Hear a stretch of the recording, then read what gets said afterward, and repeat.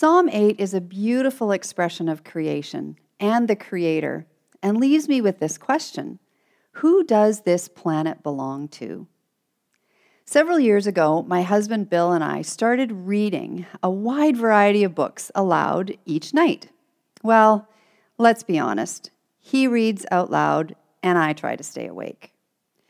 One recent book we read was called Cod, a biography of the fish that changed the world. There were actually many interesting facts about the world of cod fishing, but there was one thing that particularly struck me. Did you know that until 1945, no one had ownership of the ocean? Only at that time did countries begin to lay claim to the continental shelves the first 200 miles off their coasts. "This water is ours," they shouted. And it got me thinking, but really, who owns the ocean? Our psalm today helps us answer that question. We read of the majesty of God's name in all the earth, his glory beyond measure in all the earth. It's above the heavens. And then it says, it's God's glory, your heavens, the work of your fingers, the moon and the stars you set in place, you have made. God's stamp of creative ownership is all over this planet and beyond. He made it. Psalm 24:1 says, "The earth is the Lord's and everything in it." And if we stop here to reflect for a moment, how does that impact our view of the world? How does the Lord's ownership of this planet affect our care for it? And in light of who owns this world, what is our role here? Verses 6-8 say, "You made them," humans, "rulers over the works of your hands. You put everything under their feet, all flocks and herds, and the animals of the wild, the birds in the sky and the fish in the sea, and all that swim the paths of the seas." Our big idea for today is that when we acknowledge that the earth is the Lord's and humbly respond with awe and wonder, we naturally want to care for it more intentionally. As Markku Kostumo writes, simply put, the earth is the Lord's, and we are his caretakers or stewards. So our activity in caring for the planet and stewarding all that he has made is not driven by guilt. Rather, it's out of obedience and a posture of gratitude that we take care of what he has made. To live lightly, to steward creation well, is just a normal part of Christian discipleship. It's not some sort of fringe activity or fad. In Genesis 2:15, we read that the Lord God took the man and put him in the Garden of Eden to work it and take care of it. The word work here in Hebrew is abad, which can also translate to cultivate, create, or make. And take care of is the Hebrew word shamar, which means tend, nurture, or guard. Genesis gives us a picture of God's desire that we as humans be in right relationship, not just with him, but also with ourselves, with others, and creation. God designed us for relationship with our physical surroundings, with everything he created. Sadly, we know that those original relationships were broken, and all creation groans because of that. We see evidence of our broken relationship with creation and its effects everywhere. But let's take a look at Hosea 4:1-3 to see that this is not unique to our point in history. Hosea declared, "Hear the word of the Lord, you Israelites, because the Lord has a charge to bring against you who live in the land. There is no faithfulness, no love, no acknowledgement of God in the land. There is only cursing, lying, and murder, stealing and adultery. They break all bounds, and bloodshed follows bloodshed. Because of this, the land dries up, and all who live in it waste away. The beasts of the field, the birds in the sky, and the fish in the sea are swept away." You know, although this was written thousands of years ago, it feels like it could be the top stories on my Google feed. Hosea is connecting human sin with the death of fish and the land mourning, and all who live in it wasting away. This takes me back to the cod book I referred to earlier. The cod stocks were decimated when people thought the ocean and all its contents belonged to them. A combination of greed, technology, and ignoring information about the fish stock's declining numbers led to near extinction. Even after 30 years of no commercial cod fishing, only one of several stocks has even begun to show signs of replenishing. Creation suffering and human suffering are intrinsically linked to our broken relationship with God. The Bible doesn't distinguish between the spiritual parts and the earthly parts. Holiness isn't just about praying, witnessing, and giving. It involves our whole lives, from meals to ethics to relationships, everything.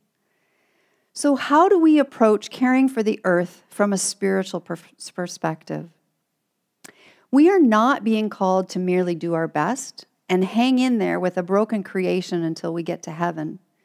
No, God is actively at work redeeming his fallen creation through Christ, and we are given the privilege of being involved. God is passionate about establishing his kingdom on earth, and as his image bearers, we have a direct role in him accomplishing this. Colossians 1:15-20 says, "The Son is the image of the invisible God, the firstborn over all creation. For in him all things were created, things in heaven and on earth, visible and invisible, whether thrones or powers or rulers or authorities, all things have been created through him and for him. He is before all things, and in him all things hold together. And he is the head of the body, the church. He is the beginning and the firstborn from among the dead, so that in everything he might have the supremacy. For God was pleased to have all his fullness dwell in him, and through him to reconcile to himself all things, whether things on earth or things in heaven, by making peace through his blood shed on the cross." Jesus is actively reconciling all things to God, not past tense, but continuing tense. Today, all things are being reconciled through Jesus. People, what we physically see, and the unseen realms too. Everything. And we are the body of Christ, his church. So we are called to live as the physical manifestation of Jesus, to love others, to live in harmony with people and with creation. This is our calling as Christians. So what does this actually look like? We can be tempted to think it's stats on melting ice caps, and I don't mean the Tim Hortons kind, or terrifying information about droughts and pollution and oceans that are filled with plastic. That might motivate change, but that's not true. In fact, it's actually having a relationship with God and his creation that motivates us to take care of it. It's awe and wonder at our amazing world that causes lasting, sustainable change, not a list of rules or do's and don'ts. So what do I mean by awe and wonder? Stephen Bauma-Prediger says, "We care for only what we love. We love only what we know. We truly know only what we experience." Do you agree? Do we have to experience something deeply to really care for it? I think so. The first time I was introduced to the connection between creation care and awe and wonder was several years ago when our Food for the Hungry team did a professional development day at the Brooksdale A Rocha site. For those of you who aren't familiar with A Rocha, it's a Christian environmental stewardship organization who do incredible conservation and education work. When we showed up at their property, I must confess that I expected something very different than what transpired. We started with a talk not unlike this one, and then we headed out to their garden where we harvested vegetables. Then we came back to a picnic shelter. We all worked together, cleaning, preparing, and building incredible pizzas that were cooked in an outdoor oven. We sat around large tables enjoying delicious food and stimulating conversation. And I kept waiting for the hammer to fall. You should be recycling. You should bike to work. You should. But the shoulds never came. Rather, we were given a list of questions to ponder and activities to consider. Things like, can you trace the water that you drink from rain to tap? Can you name 5 native edible plants in our area? Salmonberries, cranberries, mushrooms. Can you point north right now? Maybe. Where does your garbage go? You know, in that moment, to the curb was the only honest answer I could give, which actually disturbed me because I know that it has to go somewhere on our planet. Where does your food come from? We can be so disconnected from our food sources that many of us haven't a clue how or where things grow, how much water is required, how much fuel is used to transport items. A 40-something friend of mine once sheepishly admitted that just that year she had learned that dill pickles began as cucumbers. In contrast, our 4.5-year-old grandson and I planted tiny seeds in March and marveled as the tender shoots poked up through the soil. I saw awe and wonder on his little face when he found the seed husk on one of the leaves. "This all came from that, Grandma?" he asked. Eventually, the little seedlings were ready to be transplanted outdoors, and now we have little cukes. Too bad he doesn't have a grandma who makes dill pickles to complete the lesson. But you know, back to those questions from the Arasha time. They filled me with curiosity and motivation to learn more. And with each piece of learning, I came face to face with new realities. Many of you know that I work with Food for the Hungry, a Christian development organization that's committed to ending poverty one community at a time. Prior to doing this work, I failed to see so clearly how my choices here in Abbotsford were affecting, possibly even causing, people's poverty on the other side of the world. So what does natural resource depletion on the other side of the world have to do with me? The reality is, our extravagant Western lifestyle consumes far more than our fair share of resources. A team of UBC researchers developed a tool called the Ecological Footprint of Nations and determined that if the entire world consumed at the rate we do in North America, it would take 5 planets for us all to just survive. So I'm challenged to ask more questions. What about my own food? Now that I'm learning where my food is grown, I'm asking questions like, how is the land being cared for? How are the farmers being treated? I am constantly, directly and indirectly, using parts of creation in order to live and move and have my being. How are these bits treated in the process? When I shop, I now consider how much energy is required to make the disposable packaging. Another way to say this might be, I am constantly discarding, in one way or another, the bits of creation that I use directly. How does this disposal process affect other aspects of creation? Do I really need all the things that I buy? How could I reduce my household waste? I could go on, but I actually hesitate to offer this sort of list because it's all too easy to succumb to yet another form of legalism. So rather than follow rules, what if we viewed our stewardship of creation as new ways to worship? Or what if we use already familiar activities as worship, like taking time to appreciate our food? It's a gift from God, and it comes from His creation. I distinctly remember pulling a carrot from my grandma's garden as a child, wiping the dirt on my shorts and taking that first bite. The crunch, the juice, that bursting flavor, and that just little bit of dirt for good measure. There's really nothing like it. So instead of being mindless consumers, can we be grateful receivers? Instead of dashing through a park, can we thank God for the variety of trees and flowers that we see? Can we marvel together that one bee can pollinate about 5,000 flowers a day? And if you think that's amazing, consider this. To make 1 pound of honey, a hive of bees must travel over 55,000 miles and visit 2 million flowers. Will we take time to watch a hummingbird dart around, knowing that its wings are flapping up to 200 times per second? Wow! God's creativity, God's gift to us to take care of. So let's ask questions. Let's seek answers.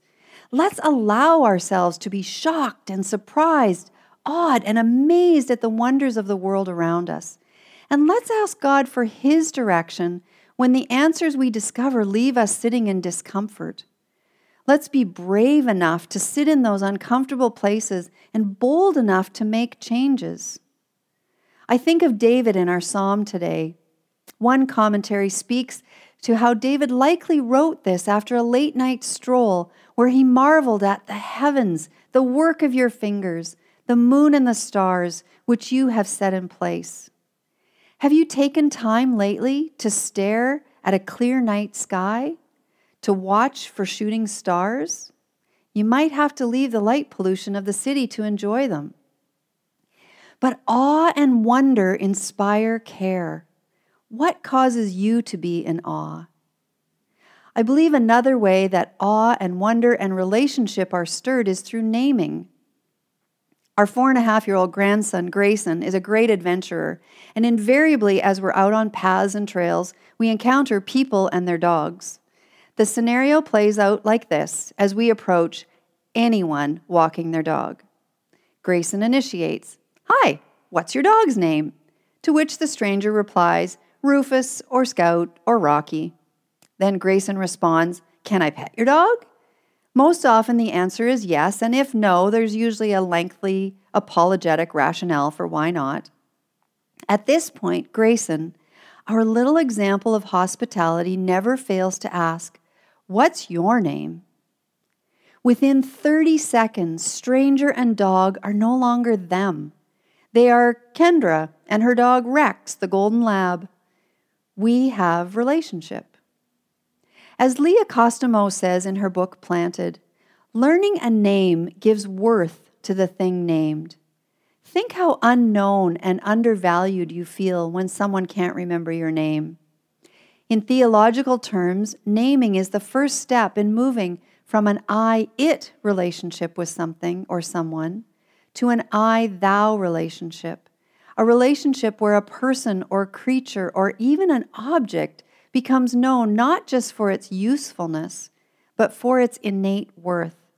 It's the first step in the kind of understanding that leads to caring. Names lead to caring. So what does all of this require of me? Well, my time and attention. Caring for creation isn't intended to be a hobby or an afterthought. As I said earlier, it's part of our Christian discipleship. It's actually an act of worship. So, what's my call for us today? Would you consider how you might live more lightly on God's planet? What are the ways we might simplify our lives? And keep in mind that a life of simplicity is a tricky balance with self-righteousness on one side and guilt on the other. Taking care of the planet is not intended to make me feel better. It will involve sacrifices, confronting my own greed and entitlement, asking difficult questions and listening to challenging answers. But most importantly, let's ask God to transform our hearts and desires so that they reflect His heart and His desires. I believe that God has naturally hardwired some of us to live with awe and wonder daily. For others, like me, a posture of awe and wonder has been an intentional choice, a slowing down of my pace, making time and space not just to appreciate the magnificent wall of Jim Woody's rhododendrons, but to look into the center of each flower within those flowers. Awe and wonder grows with sitting by a lake with my family, observing the variety of birds, naming eagles, loons, swallows, robins, and goldfinch, and gasping in amazement when an osprey descends from hundreds of feet, splashes through the water's surface, and carries on with a rainbow trout in its talons. Wow. So will you take time today to marvel with me at the creativity of God, to consider the heavens, the moon, and the stars, to be humbled by the privilege we have of occupying God's planet, to ask yourself, what can I do today as an act of worship to actively take up my role as a steward of creation?